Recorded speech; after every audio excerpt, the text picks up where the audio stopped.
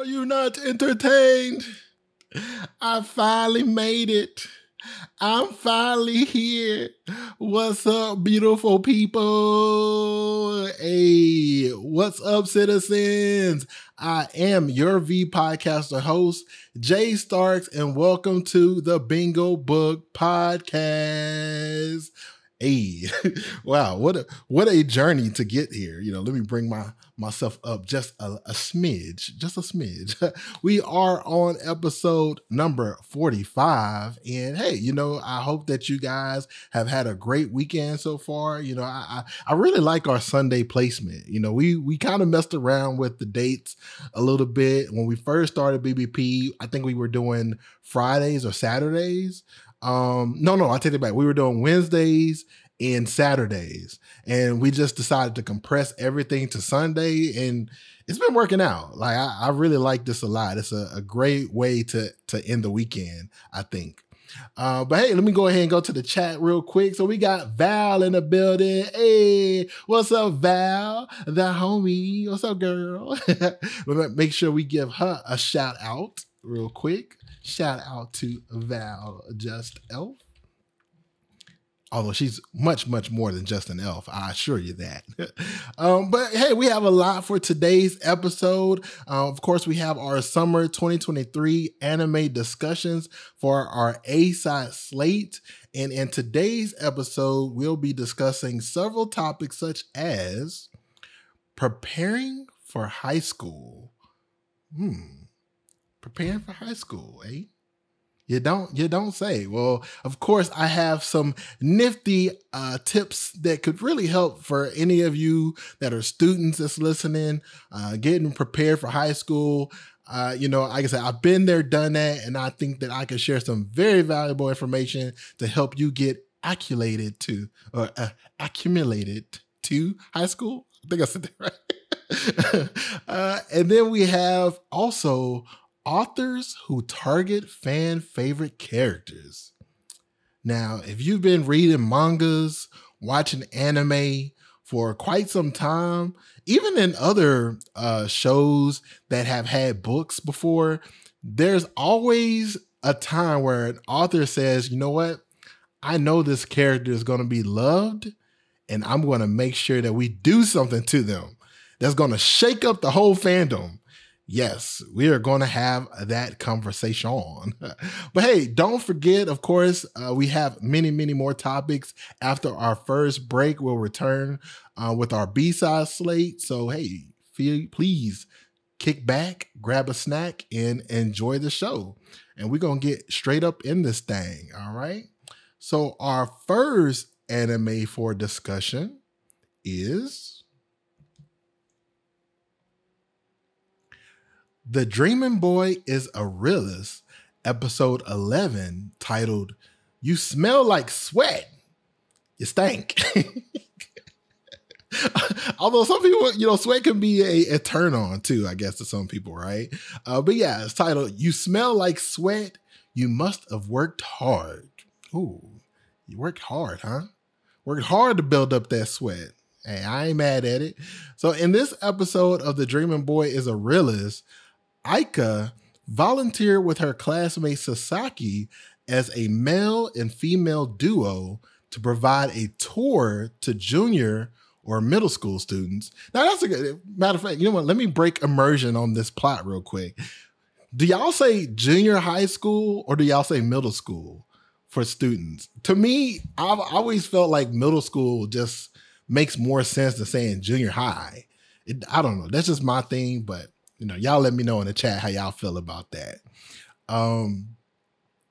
Chat says, I definitely say middle school, says Val. Hey, Jana, did I say that? Jana Beers? So I'm gonna say Jan. Is that okay? Jan says, I say middle school as well. I appreciate you for pulling up on us. Okay, thank you kindly. Yeah, I know. I feel like middle school just makes more sense than saying junior high.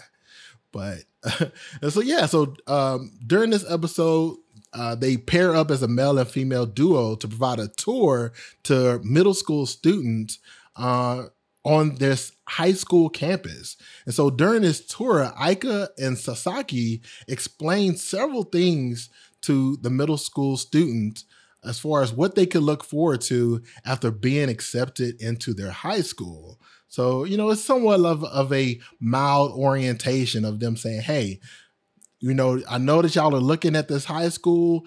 This is what y'all should expect. We're going to have, we have these activities, a bunch of things that you can do after school. And of course, because we're so prestigious on our academics, y'all going to make sure that y'all put your best foot forward with studying as well. And so, they begin to share a plethora of different things that they could expect at the school and more. And so it made me think about preparing for high school. Preparing for high school. Now, I have 5 things that I really think that a lot of middle school, and this is not even just middle school, maybe you're in elementary school.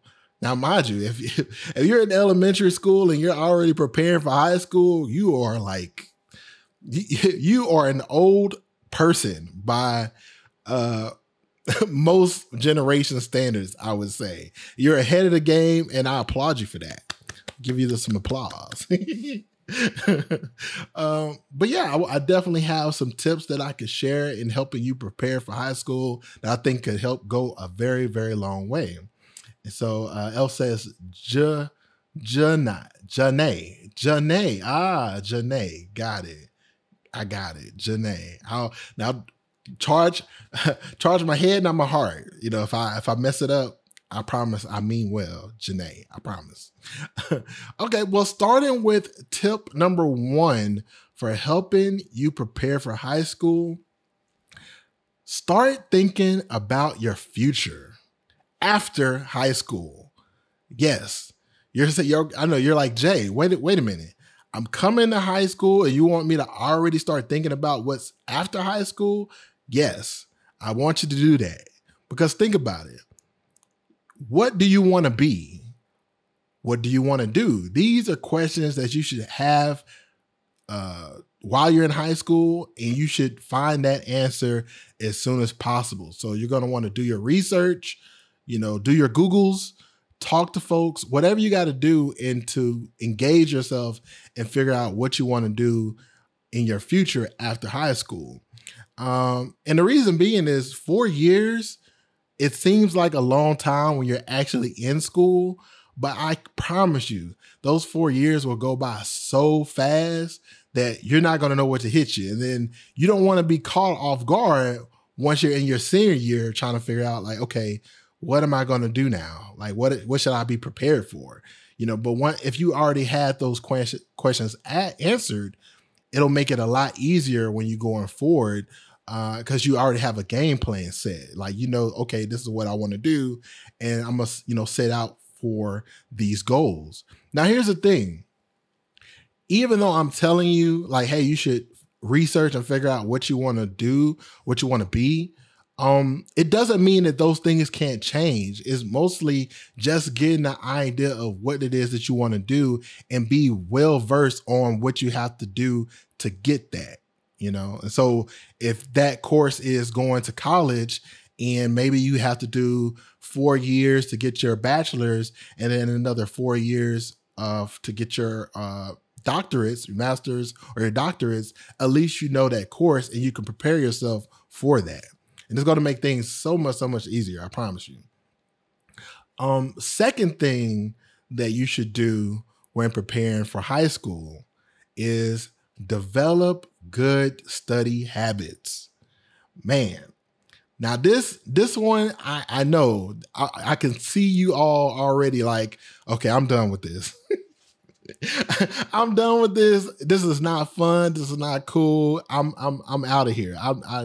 Jay, you had me in the first one. I was with you, but now you're telling me that I gotta study more. Yes, I'm telling you that.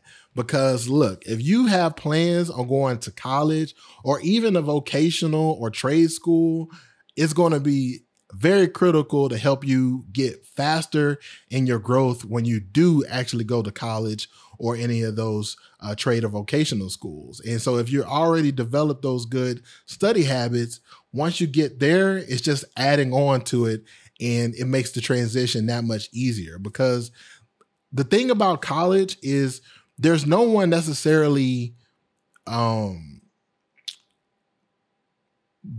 guiding you along the way. I mean, yes, you have student counselors and, your parents or someone that you may look up to or that you're close with, or could possibly be helping you, guide you along the way. But the decision at the end of the day is mostly yours. Like, sure, your parents or maybe even yourself are, putting yourself through school. You have all these different layers of what could happen. But no one's going to be there to technically wake you up. Although, I mean, I guess you could have a roommate that would wake you up. But in the end, you make those decisions. So if you decide that you're not going to get to class in college and, not do any of your work, all of those decisions are going to be your fault.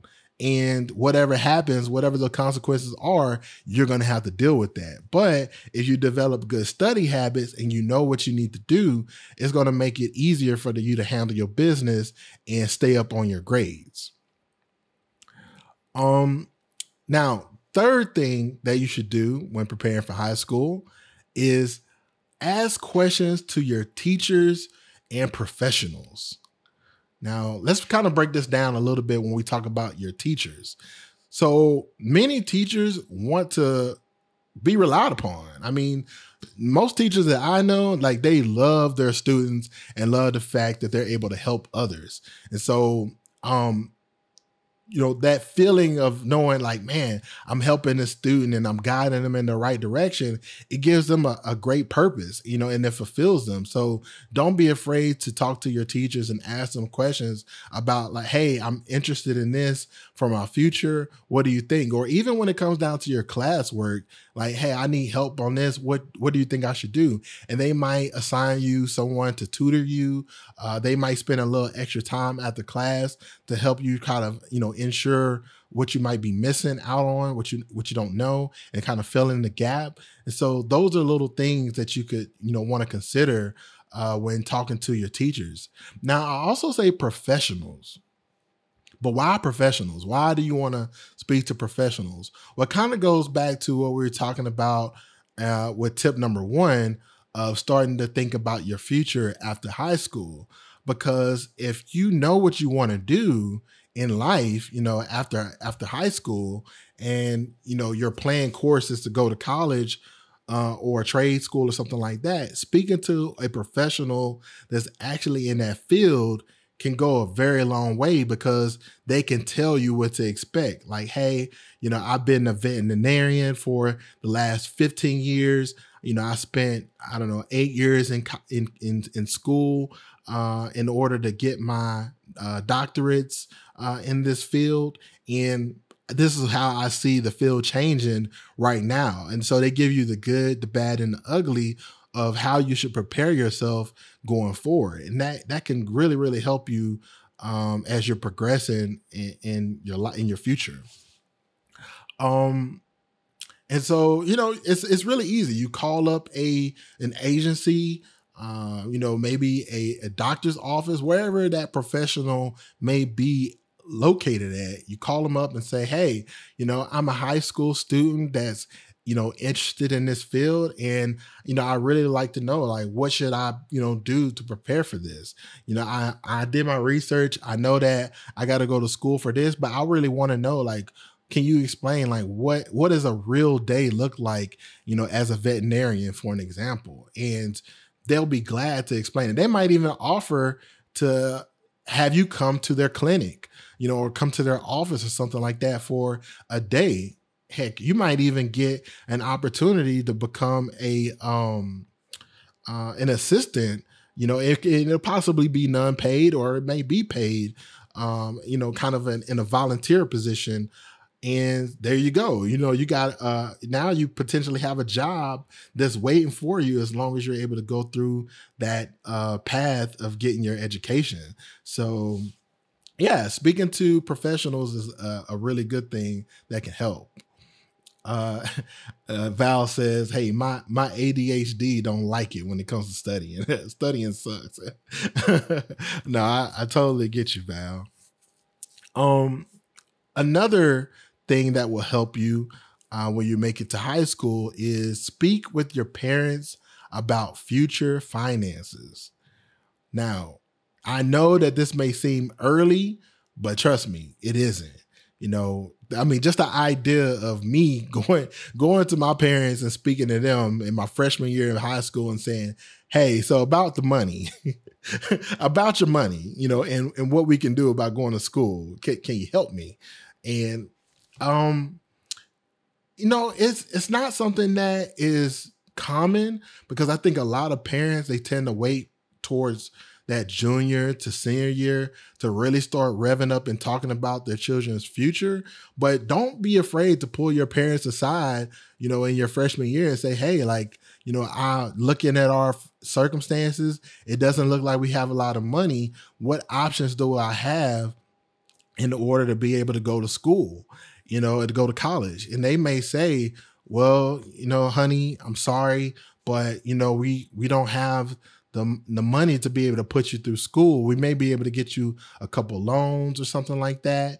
But in overall, like you might want to consider joining the military or going to just trying some other avenues. Maybe you have to put in for scholarships, and so that'll give you a good gauge on, okay, I see the financial structure for my family, and me getting financial assistance from them going to college is probably not going to be an option on the table. So I really need to apply myself and make good grades in high school so I can apply for some scholarships that can help hopefully go a long way for me in the end and make this ride a lot easier once I do decide to go to college, if that's something you choose to do. Um, and then lastly, I would say a tip that would be very, very helpful for those of you that are preparing to go to high school is when you're in high school, create relationships with ambitious and determined students. And so the best quote that I feel that comes from this is the idea of birds of a feather flock together.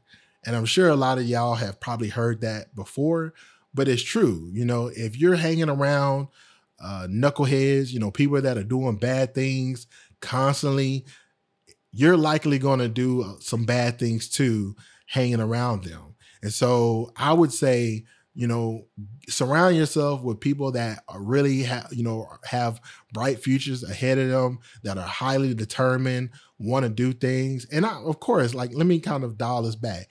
I'm not saying don't have fun, because high school should be a fun time. It should be a good time, but it also should be a learning thing too.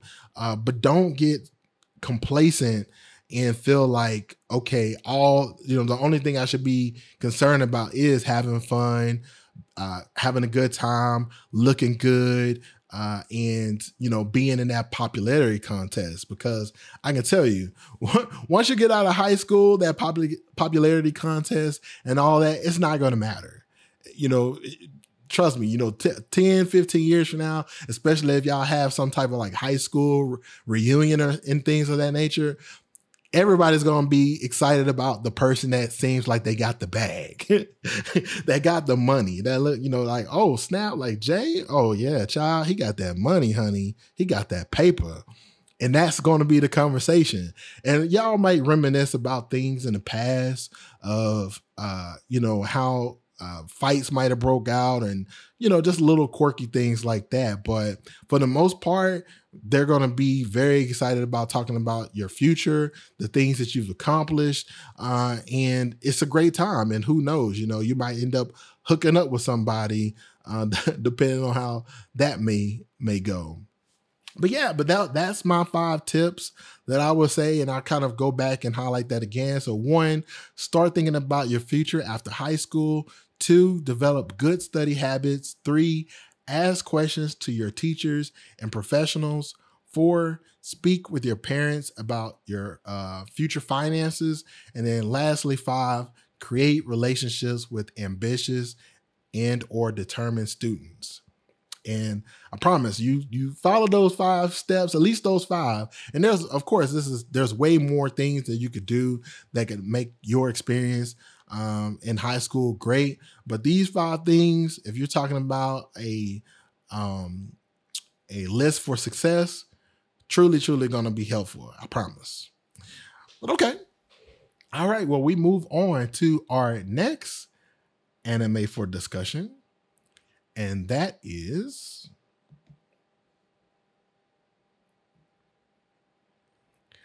Reign of the Seven Spellblades, episode 11, titled Duty. Ooh. And man, this episode was kind of off the chain in so many different ways. So after being defeated by Oliver, Joseph Albright shares a story with the Rose Sword crew about his past. And in these flashbacks, Joseph explains how a young girl used to visit his house frequently to play chess. Which, man, pastimes of playing chess. I mean, I did that a couple times before, and it was fun. Like chess, checkers. It was a good time, you know. But in them playing chess together, she could never win. So they constantly had these chess matches. I'm pretty much almost every day. And the young girl was just, frustrated, but also excited at the fact that, you know what, I'm determined. Like I know I can win. So she studied pretty much every day and hoped to improve just a little, which I really think is dope. Like, hey, even if I just improve just a little bit after our sessions of playing each other, and if I go study a little bit later, if I improve just a margin, just a sliver, then that means that I did something successful each day. And so one day, the young girl finally beats Joseph in chess. And in complete shock about her progression, Joseph shared the news with his father and pretty much was like, yo, Pops, I know you will not believe this. I played this girl almost every day in chess. And I mean, I was just blowing her out. Like she had no chance, but every day I could see her getting better. And I was, and then finally she beat me today. Like, can you believe that, Dad? Like, it was like, I'm so proud of her. And his reaction was, it was not pleasant. For those of y'all that are watching the live stream, you can see this picture right now. After hearing Joseph lost to a commoner, his father cast several electric spells on him as punishment for his failure. Dang. That was a shocking experience for Joseph. Yes, that was a pun. It was. But my question is this tough love? Is this tough love? Now we got to define what tough love is. What is tough love? So Webster says tough love is the act of treating a person sternly or harshly with the intent to help them in the long run. So long story short, I'm going to treat you bad because in the long run, you'll be better off learning from these experiences. Something to that effect. So my first thoughts after considering like this episode of Reign of the Seven Spellblades is, okay, was this an act of tough love from Joseph's papa? No, because in this definition, I heard nothing about inflicting physical pain or someone lashing out violently. Like it don't say nothing in that terms of what tough love is. So clearly there's a difference between tough love and abuse. And now mind you, trigger warning, this does have elements of abuse in it. So I do apologize about that. However, I felt like this is something that we definitely have to talk about because very often I think the two get mixed up between tough love and abuse. And they're not the same. They're not the same. I actually asked one of my homies earlier today when I was kind of jotting out these topics. And I asked, like, hey, do y'all feel that tough love and abuse are different or the same? And, he pretty much outlined like, no, I think they're like two completely different things, and he kind of gave his definitions about it. And yeah, I mean, but you can also kind of see some blurred lines in it if you don't know what the true definition of tough love is, right? And we got Zen in the building. Hey, what's up, Zen? The homie. I hope that your day is going well and pleasant. But yeah, we're talking about tough love right now. What are your thoughts about tough love? Have you experienced tough love? Now I think the best example of tough love could be when you share knowledge with somebody. Like, let's say, for example, me, I've had many folks that are younger than me that I mentored, and I've shared knowledge, I've shared information with them that I thought that could be very helpful. And they don't use any of that knowledge. They don't apply any of the things that I share with them. And so I'm like, okay, well, I got to give them some tough love. I'm going to allow them to experience whatever the repercussions is from them, the decisions that they make, and not utilizing the knowledge that I share with them. And that's it, and that's, to me, that's the best example of tough love. Is like, hey, you know what? I'm going to kind of treat you with like a long-handled spoon, put some distance between us, allow you to make the mistakes, even though I could have shared some knowledge, some more information with you, or I could have just saved you from some bad experiences. But no, instead, I'm just going to let you go through it and you see for yourself. And then hopefully at the end of the day, we can talk about it and say, okay, what did we learn at the end of the day from this? A young Jay will say, nothing. I learned nothing and get a straight up whooping. Okay, I'm going to start crying up in this piece because flashbacks of that belt going across my back. But yeah, tough love, I think, can be effective in some ways, and it's good. But I also feel that, if you can help somebody, prevent them from being in a bad situation, then you should do it. But it shouldn't be at the expense of putting yourself necessarily in a bad situation, or if you have someone that's like a repeat offender, because that's something that boils me up is. Someone that you try to help and they keep making the same mistake over and over and over again. It's super annoying. And so to that extent, I was like, no, give them some tough love. Let them experience it. But hey, if you have some examples of tough love, things that you've been through in life, feel free to share that in the comments below. Would love to hear some of the things that you've been through and maybe what you learned from that tough love. Now, if you had some bad experiences from tough love, you feel free to share that as well. Maybe we can get through that together. Okay, we move on to our next anime for discussion, and that is boom, Undead Murder Farce, episode 11, titled "Where the Wolves Dwell." Ooh, I can hear them growling right now. Or is that my stomach? In this episode of Undead Murder Farce, Shizuka wakes up in an unknown location, which is later revealed to be the werewolves village of Wolfenhell. Wolfenhell.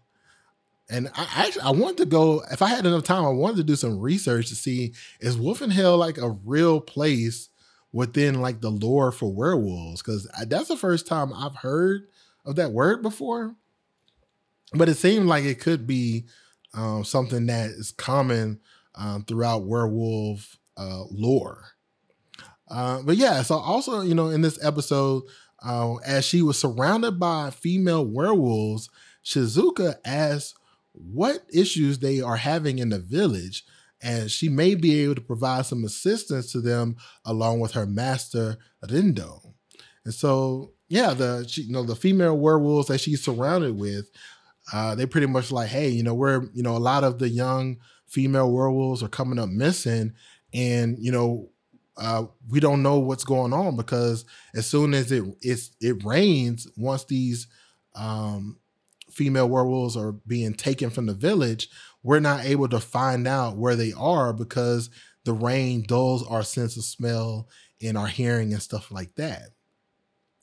And so, however, even though Shizuka wanted to provide them with some assistance, they became concerned with her and the village's safety. And so the werewolf Nora devised a plan to help Shizuka escape so that she could return back to the surface. And in an attempt to leave the village, Shizuka gets caught and is forced to explain how and why she entered Wolfenhill to the village's elder. And so for those of you that are watching the live stream right now, you can see the elder right now, who does not look happy with the presence of Shizuka as she's looking at her. Like, she looks pretty angry. But I wanted to talk about the importance of our elders. Like, what is the importance of our elders, our elderly folks? And I can think of several different reasons why our elder statesmen are so important to us in society. So one would be the wealth of knowledge from their life experiences. Think about it. If you know someone that's, older, and, they're, let's say, 80 years old, that's 80 years of life that they've lived. And so you would expect that they have a lot of knowledge and information from their life experiences that could be shared with you from, things that and not only that, but just the years that they've able to learn new stuff over time. I mean, we have, some of our seniors that are, 60, 70, 80, sometimes 90 years old that are actually on the internet, playing games, on social media, just, and of course they may not be as fast as some of the younger folks at, doing stuff on it, but they're learning nonetheless, and they're active on that stuff. And I think that's hella cool. Another thing is elders have lots of connections. I mean, when you lived a long time, of course you're going to build relationships with many different people. And so it makes me think about my own grandma and the network that she has. She has literally like like an address book dedicated to like all the people that she knows, from family members, friends, people in clergy. I mean, just well known to by a lot of people throughout our town and across her area. And so, I mean, 9 times out of 10, if you were to ask a question and maybe you need help on something, an elder person might have a connection that could really help you go a long way. So don't be afraid to talk to somebody that's older than you and say, hey, like, I'm interested in this area. Do you happen to know someone that might have some information in this? And they might take out the address book and, well, maybe I got a friend of a friend that might know such and such, and I know that they were a truck driver. Or, I mean, it can, the conversation can get out a little bit out of hand, but it's always a good heart in the end of it, right? Also with our elders, they are able to share very important information that we should consider. And so when you lived, significant amount of time on this planet, you kind of are able to summarize things or reduce things to like what's really, really important and get to the heart of a situation. So looking for a root cause. And I think that our elders are really good at that and seeing like kind of um, around the fluff and say, hey, you know what? You need to focus on this. I'm looking at all these different details and things that you shared, but this is something that truly you should focus on that I think is important.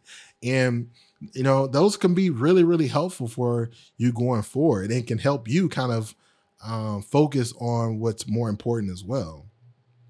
And then lastly, I really feel, I mean, just like in our anime here with Undead Murder Forest, with this elder of this village for Wolfenhell, um, a lot of our elders are protectors.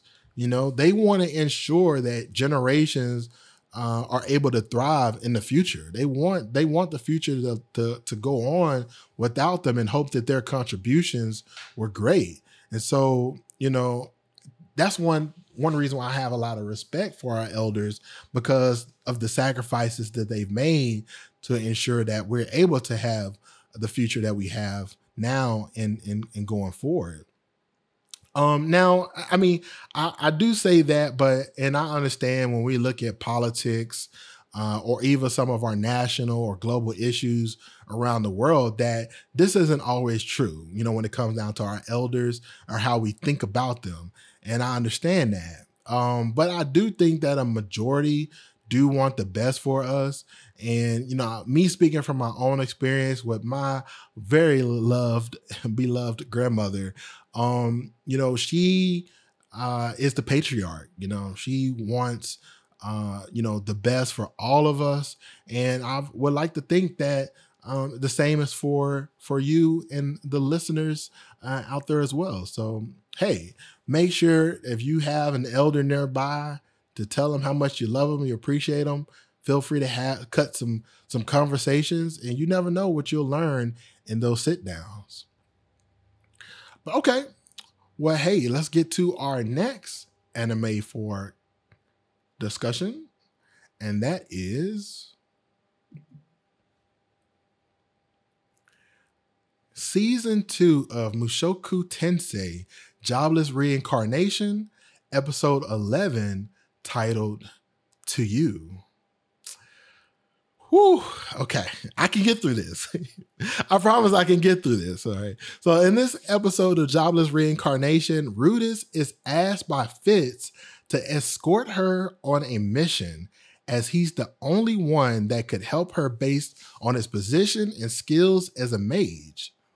Now, after several attempts to get Rudis to accept this task, because she was pretty much pestering Rudis like, look, you know, I need your help on this. And Rudis was like, oh no, you don't have to explain the whole story. I'll do this, you know, and you know, here's how we're going to do it. And she's like, no, I need you to do this mission this specific way. Please, like, just do it this way. And finally, Rudis is like, okay, fine, Fitz, I got you. Like, no problem. And so after he accepts, Fitz becomes super excited, as this was all a part of her plan, or his plan, to finally reveal their true identity as Rudis' long lost elven friend and protege, Sophiette. Oh, okay. So this episode, firstly, I gotta say that when we're talking about reuniting with someone you loved, right? And I feel like this is a perfect episode to talk about that, because initially, like in this episode, when Rudis said, Fitz Senpai, is your real name Sophiette by any chance? And Sophie was surprised that he remembered her, and her eyes began to whelp. Oh my God. I lost it. I cried so much. I really did. I was in tears, just boo-hooing like to no extent, because those pinned up emotions that you have for someone that you loved, despite what may have happened or came between you and that person in the past, you know, it's just those wave of emotions that come with all of that. It's a lie. It really is a lie. And it just kind of takes me back to when I broke up with my ex for the first time. Um, I think we went almost a year without speaking to each other. And man, I gotta tell you, that year that we went without speaking to each other, it was like torture because anytime that I would think about them, I would get so emotional. Like, I wonder how they're doing. I hope they're okay and stuff like that. And so, um, when you're able to be in a space where, you can be in the same room and have a conversation with someone that you cared about, it's a really unique feeling. Like, it's, I don't know, the best way I can describe that feeling is it's liberating in a way that you're just, it's like you flushed out that emotion from your system and you're just refreshed and happy that that person is there with you now and you're able to have a conversation. But it's also nurturing too of, two people that were at some point equally yoked and being able to like kind of like naturally find y'all way back together again. It's very calming feeling. It's so crazy. But yeah, if you've ever had experiences with people that you reunited with that you loved before, I'd love to hear those beautiful stories in the chat below. And even if it's a book, I don't care. If it's a block of text, share that story with me because I like a good tear-jerking moment. You may not believe it, but I do. I say this a lot on my channel, but I think crying is so healthy. Like, I will actually force myself to cry at least like maybe once out of like 2 or 3 months if I haven't cried in a while, which is kind of hard because literally at all these animes, there's going to be at least one moment where there's a tear-jerking moment and I'm going to cry easily. But yeah, but hey, okay. Next is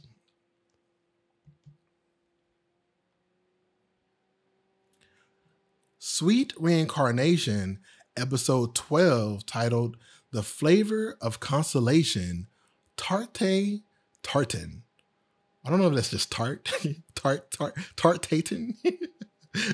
But in this episode of Sweet Reincarnation, after defeating Lutrote's army, Squall returns back to the Huberic's castle feeling completely defeated with the loss of so many men's lives that were under his command. So the young Squall in the previous episode, basically he was put in a position where he's like, hey, because you're coming of age, you're going to be marrying my daughter Petrie here very soon. Hey, there's going to be this little insurrection that's happening in this area. I'm going to send you out there with a unit, a small little army, and, y'all should be able to defend this without losing any lives, if any at all. And so with them end up pretty much getting put into there was a trap that was set, and Squall ended up losing the lives of a lot of people under his command. He felt really bad. He felt really bad about those people's lives that were lost, which I think is really cool of someone with like leadership qualities like that. But in order to cheer him up, Lord Casserole and Lord Huberic asked Patry if he could do something that would cheer Squall up. Now, with them being around the same age, they could possibly relate to each other and it could make it a little bit more easily for them to talk amongst each other, right? And so Patry gets the idea of like, you know what? I'm going to create this dessert called the Tarte Tartan and share some kind words to help uplift Squall's spirits. Look at Patry, such a good guy. Good kiddo. But yeah, we're talking about uplifting others who are feeling down. What can you do to uplift people that are feeling down in the dumps? I think the first thing that come to mind, like prior to trying to uplift somebody, you got to be able to read the room.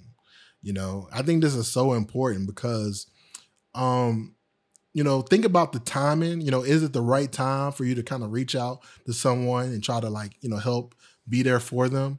And think about the location as well. You know, you want to make sure that the opportunity is right to help others.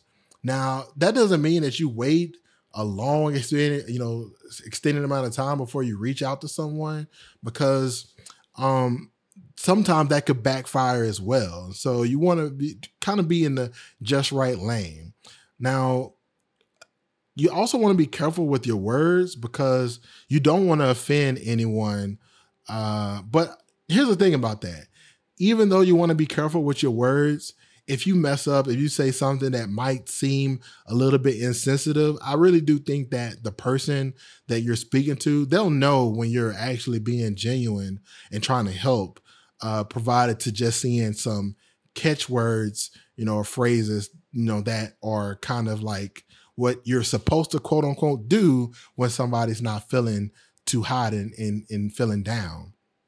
And so I feel like for me personally, I can tell when somebody is being forthcoming and really worried about me and concerned about my future and my health or whatnot, compared to someone that's just saying it just to say it, just to make themselves feel good, or to be in line with, I guess, a societal cue, right? Um, then you want to be empathetic. Like, be empathetic. Now, for me, this is something that's like super important, because I really feel like it's important to put yourself in other people's shoes. Like, come on,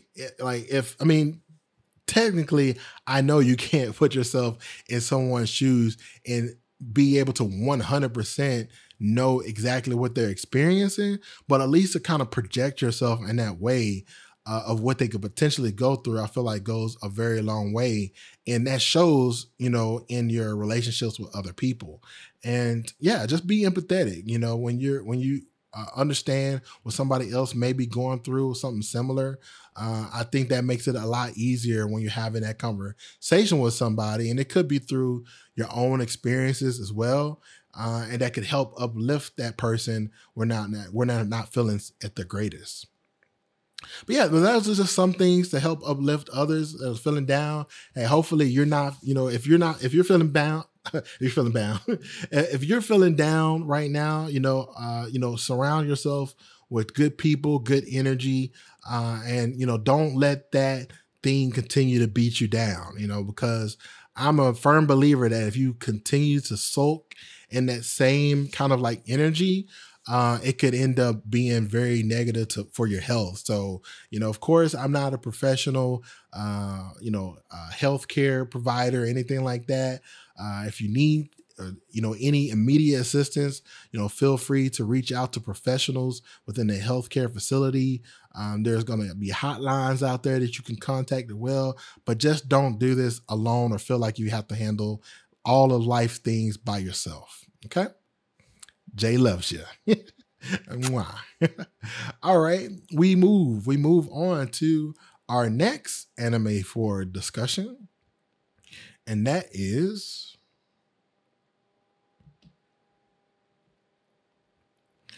The Great Cleric, episode 11, titled Trouble in Saint Sherul. Now, in this episode of The Great Cleric, Lucio is visited by Nanaella and Monica, two women from the Adventurers Guild in the Meritoni branch, whom Lucio also claims were huge reasons for his success as becoming a strong healer. So he's pretty much like, look, these two women right here, they made me. they were the ones that helped me become who I am, who I is today, right? So excited to be in Lucio's presence, they suggest that they all go out on a date together and watching him heal other adventurers and citizens of the surrounding area. So their thoughts of a good time is like, hey, we just want to watch you do what you do best, Lucio, and that's be a healer. So that's how we're going to date and spend our time with you. Now, even though that's kind of a long shot from this title, or this topic, I should say, I do want to talk about the future of polygamy and polyamory. Now, what does this have to do with it? So, the screenshot, for those that are watching the live stream, you can see Lucio kind of sandwiched in between Nanaela and Monica. And, they're pretty much like on a date together. They're having a nice conversation. But it made me think about the future for these life choices. And so we all know that times have changed. And I mean, me personally, I think they've changed for the best, at least when it comes down to things revolving around the concept of sexual orientation, gender, etc. And in the realm of sexuality, I mean, of course, I don't have any data to prove my theories here, but I really do think that polygamy and polyamory have grown significantly over the years and will continue to do so as we move forward in the future. Now first, let's define like what polygamy and polyamory are, because I'm sure some of y'all are like, okay, I've heard these terms before, but what do they really mean? Like, can you help me out here, Jay? Well, I got you. Your boy Jay has you. So let's talk about polygamy. So polygamy is the practice or state of having more than one spouse at a time. So basically, you're married to multiple people, right? You have maybe you are a husband that has two wives, or maybe you're a wife that has two husbands, and so on and so forth. Or maybe it's a mixed pot. Maybe I have 4 partners, that are all married and intertwined that way. And of course, this is different when you look at different continents along the world and different countries and their belief systems and how that country, I guess you could say, governs across their ideas about polygamy, because some states could be for and others could be against. But if you happen to be in a society where this is something that is accepted, I don't know. It seems like some people are pretty happy in those positions. Now, of course, you got to take some historical references from that, or family rules as well, because sometimes it might be a rights thing where you end up meeting your wife through the family, and y'all are kind of like wedded together that way. So there's a lot of ways that can come about. So then you have polyamory, which is the practice of practicing in multiple romantic and sexual relationships with the knowledge and consent of all partners. And so the difference from this in polygamy, so polygamy, we're saying you're married to multiple people. And here, well, polyamory, we're saying you're getting it on with multiple people. You're doing the nasty with multiple people. And, I can't even say it's just sexual. It can be romantic as well, because that's what they outline in the definition as well. And so, I really like that polyamory is becoming something that's a little bit more common too. And I mean, provided if you've, been around for a while, people will say, okay, you're pretty much talking about a garden tool, people that are garden tools. I need y'all to read between the lines on that one. But I don't think it's really like that. I think that people should be able to be, sexually liberated. And if that's something they enjoy doing and they have partners that enjoy it too, then what's the problem, And that's where we are in today's society, where I think this is going to be great for the future of polygamy and polyamory. And so the question is, why do I think people practicing polygamy and or polyamory will grow? When you look at today, more people are accepting the idea of relationships being something that is not exclusive to just one person. And I think that's okay. Like because in the end, it's all about what? That one thing that you hear very often, and it's the super important key, and that's communication. As long as you communicate with your partner, with your friend, whoever, and y'all are okay on the same page or whatever, the whole concept of like friends with benefits, whatever it may be, with communication, you can pretty much navigate through all these things. Now, provided I understand that, we have these things called feelings. And some people can get caught up in those feelings. And so with that communication, if you talk about no strings attached, or you're able to develop those feelings for other people, and it's a mutual understanding amongst all parties involved, then it's cool, right? Like who cares, right? Another thing that made me kind of consider like why I think polygamy and polyamory will grow is, at least in America, when you think about divorce rates. Now, according to the American Psychological Association, that's the APA for y'all out there, they say that approximately 40 to 50% of first marriages end in divorce. So for any of y'all out there that's gambling or that have gambled before, is 40 to 50% good chances? I mean, you tell me. I don't know. Like, you tell me. Is 40 to 50% a good chance? I don't know. I'm going to say no. I'm going to say no on that. But here, it gets even worse, though. Listen to this. The divorce rate for second marriages is even higher, with approximately 60 to 67% of second marriages ending in divorce as well.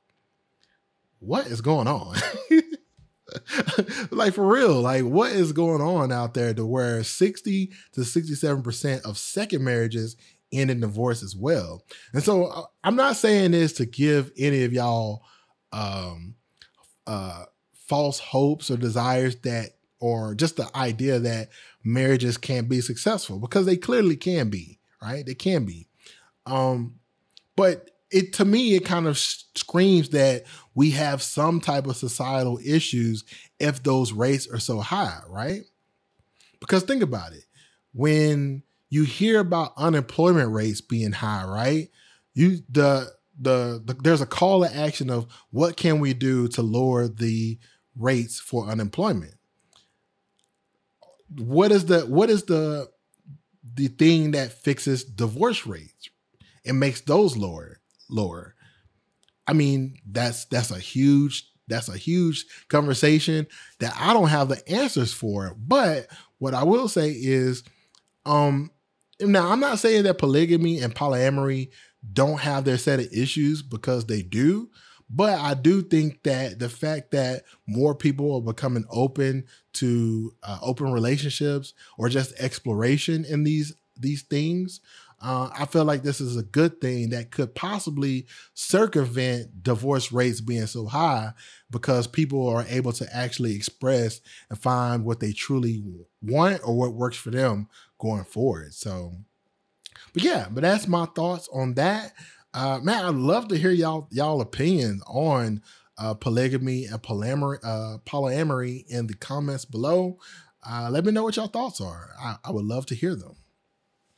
Okay, we move on to our next anime for discussion, and that is Rurouni Kenshin, episode 11, titled Savage Hanaya, Honorable Shikujo. Now, in this episode of Kenshin, Rurouni Kenshin, Kenshin arrives at Kanryu Takeda's hideout in efforts to save Megumi. Now, on his arrival, he is greeted by Hanya, a masked man. So, he's like, okay, he's a masked dude. He's got to be skilled, right? So an all-out bout fight just breaks out between them, and pretty much Kenshin gets the best of him and breaks his mask.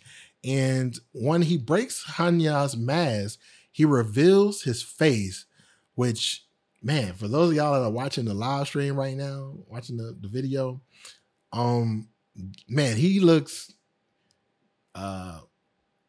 torn down. He looks pretty beat up, and now this, mind you, this is not from the fight that he had with Kenshin. Hanya begins to share the horrors of what happened to him growing up and what led him to become a spy.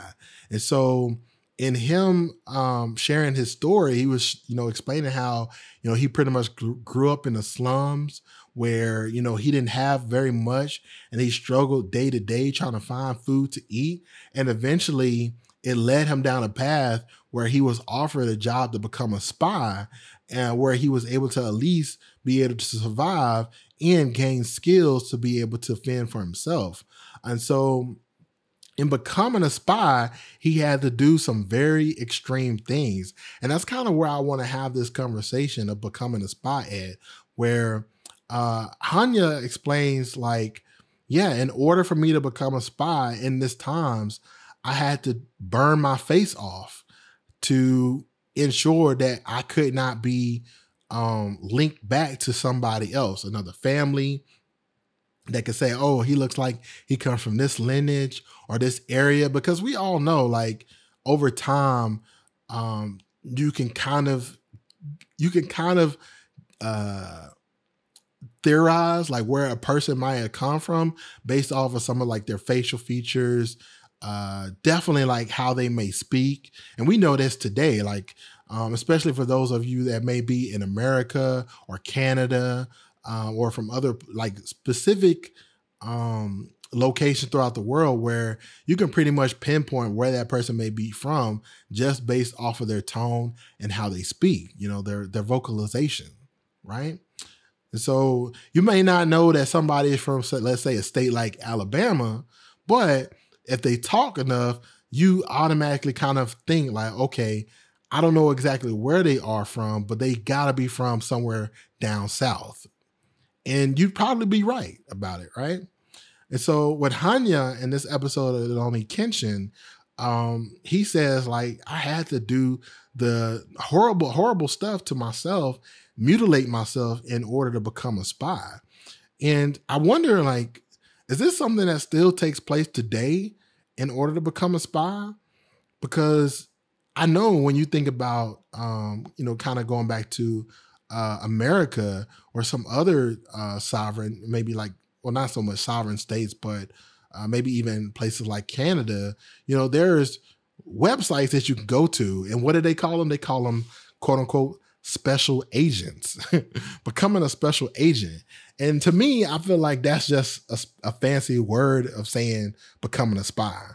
Now, of course, that doesn't mean when you becoming a special agent that you're going to do stuff that is, I guess you could say sneaky, like spy-like, but I think that's kind of the road to becoming a spy for a government, or even organizations. Like there are some secret organizations out there or very underground organizations out there. Like the first one that comes to mind that I can remember is Blackwater.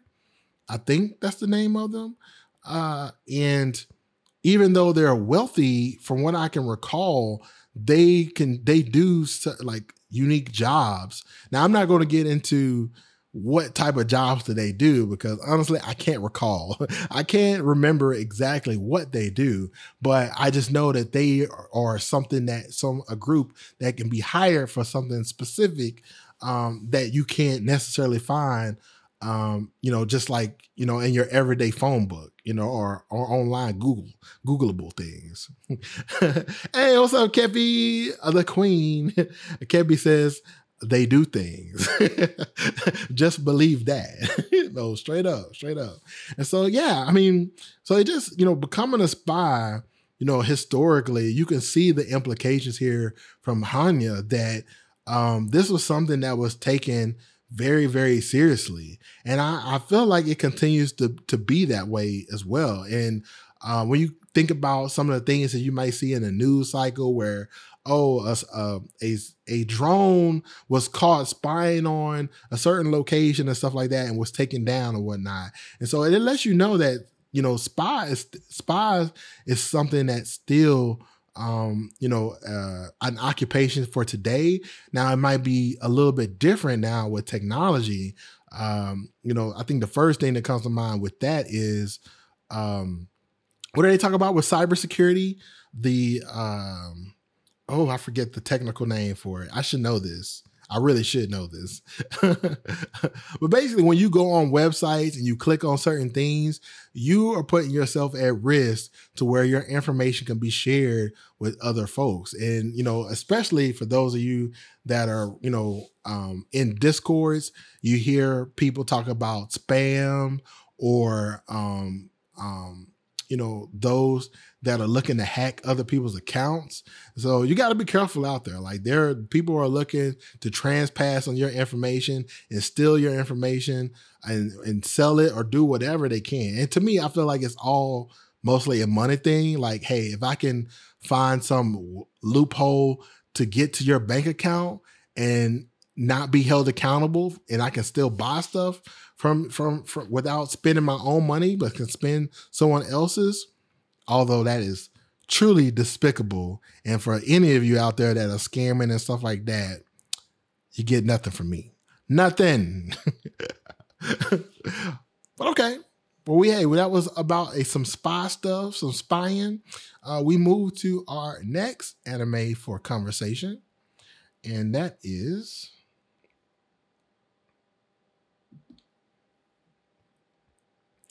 Season 2 of Bleach, 1,000-Year Blood War, episode 23, titled Marching Out the Zombies 2. Dos. Ni. Man, in this episode, of course, we have the one of the members from the Quincy Army, Giselle, who, pretty much has used their ability on the 10th Captain Hitsugaya to become a zombie. And so, she pretty much brings out the big guns against Captain Mayuri, who you all know is one of my favorite captains in Bleach for Soul Society. And, Mayuri, as smart as he is, he even acknowledges like, oh, snap, Hitsugaya is out here? Like, she was able to control him? Okay, this could potentially be a problem. And so I want to talk about targeting fan favorite characters. Now, I got to provide a little bit of context of like this topic, because I don't think y'all really understand how big this episode of Bleach is within the 1,000-Year Blood War series. Now, Bleach, I can't think of the actual time frame of when it came out. So I want to say Bleach came out in, maybe 2009, something like that. No. Probably go back a little bit, maybe like 2007, somewhere around there. It could be a bit later. I can't recall exactly when Bleach came out, but it's been a while. And so as the TV series progressed and the fandom started growing, especially from the success of the manga, of course, manga chapters come out much sooner than the anime. And when the anime was halted after the, I want to forget what arc it was, they stopped. I want to say it was the bookmark one. I cannot remember the name of the arc, but I feel like that's about the place when they stopped. And the manga series was still going on strong throughout this 1,000-Year Blood War arc. And for any of y'all that were reading the manga series, it was fantastic. It was fantastic. And, if you're like me, you were just kind of like, what? They have to make an anime for this. They have to provide us with episodes of this because it's just too good.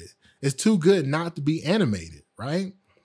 And so for years, literally years, we're talking about probably a decade before we even got to this anime, we were in a place where manga was the only place where you could get any new Bleach content. And when this Marching Out the Zombies 1 came out and we saw that Captain Hitsugaya became a zombie, bro, the fandom for Hitsugaya lost their minds. I mean, it was havoc. I mean, the forums, the conversations that were taking place, it was crazy. Like you had to have been there to know the vibes of how things were going. But like the Captain Hitsugaya fandom was huge. Like he was definitely one of the biggest supported art or characters in the series of Bleach. And I mean, the sheer amount of fan art that was made about this character, it was just a sight to behold. It was huge. It was made. So mind you, when this happened, it shook up the whole Bleach fandom. Like that was one of the things that everybody talked about. And I want to say, I want to say like with social media, it was a trending thing, but not the way it wasn't encapsulated the way it is now, because I don't think we had a Twitter, at least around that time frame. And so you couldn't see everybody explode and talk about this one topic. You had to go to specific forums to see those conversations take place. And so it really makes me sad that we don't get to see how the fandom would have reacted if this anime would have came out around that time frame. You know, I mean, of course, it would have probably been like a year or 2 years after the fact, because it takes time for them to develop the series and, you know, and to animate it. But I mean, it would have just exploded way bigger if it happened in that time. And so that's the only thing that makes me sad about the context of the 1,000-Year Blood War. I'm happy that we finally got this series in animated form, and it's been beautiful and great. But at the same time, I feel like we also been kind of robbed from that, the pure reaction of what it would have been had it been within the time frame of when it was originally released, right? But yeah, targeting fan favorites. Why does this happen? Why does this happen in anime, in our favorite mangas and TV shows? What is it? What is it about it? Now, I have this inkling, this belief that when authors are creating these characters and they're kind of looking at the path of how everything is connected, they can pretty much, I would say, conceptualize that, you know what? I think that these characters are going to be well beloved. All the efforts that I'm putting into these people, or these characters rather, and maybe they do some focus groups where they have a couple people read about these characters and stuff like that, and they can see them gravitating towards them. They have a good foundation of like, yes, this is going to be a character that everybody is going to absolutely adore and love, or at least build a strong connection with. And so I believe that Tite Kubo knew that Hitsugaya was going to be a character that everybody absolutely loved. I mean, he's, you know, very young looking, but he has that mature undertone with him. He has a very good virtue about him as far as like how he feels about saving other people. I mean, he's a very lovable character. And so the idea of turning him into a zombie and making him an enemy, I mean, it just sent the whole fandom spiraling out of control. And I think that for a series to go, like, I think most really, really good series have to have some type of plot twist like this. Now, don't get me wrong. When you have some characters that end up being removed from the series completely, now personally, I love that. I personally love when fan favorite characters are put in a position where they're no longer in the series, whether they're murdered, they end up disappearing for a long period of time, whatever the case may be. I actually enjoy that because it allows you to put focus on other characters and kind of bring them up, and it kind of boosts them.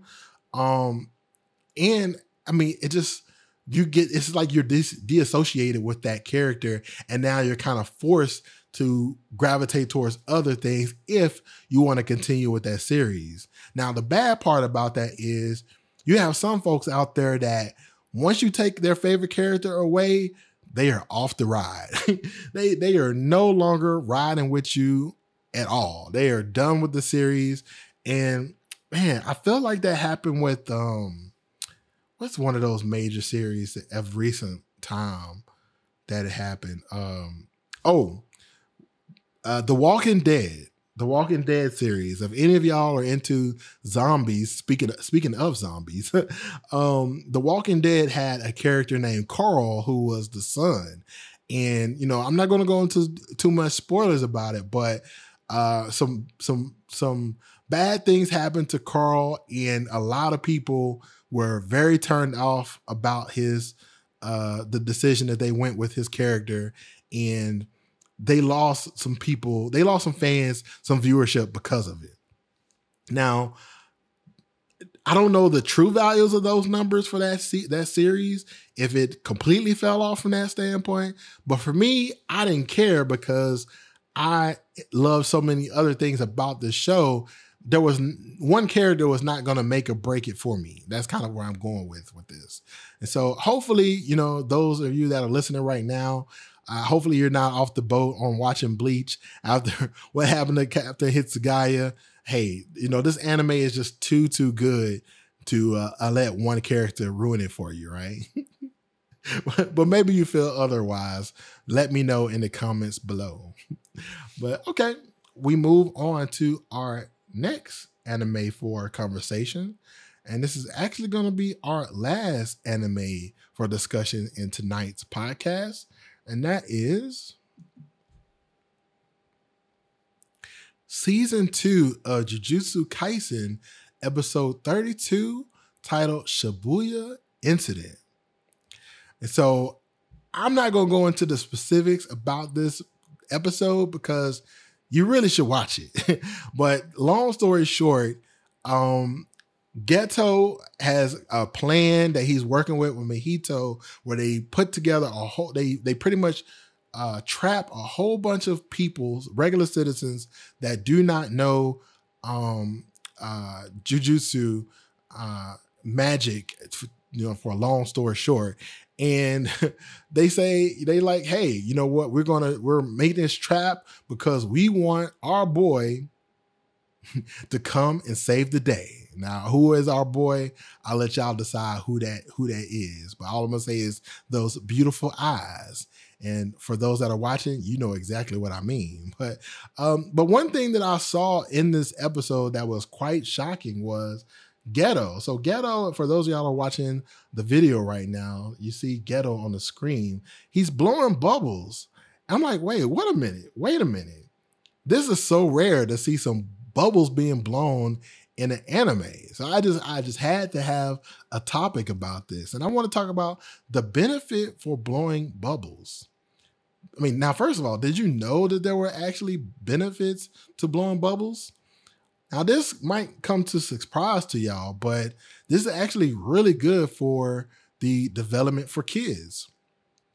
So, a pediatric occupational therapist and founder for the website of Sensory Lifestyle, they have these things to say when it comes down to things that can help kids when it comes down to blowing bubbles.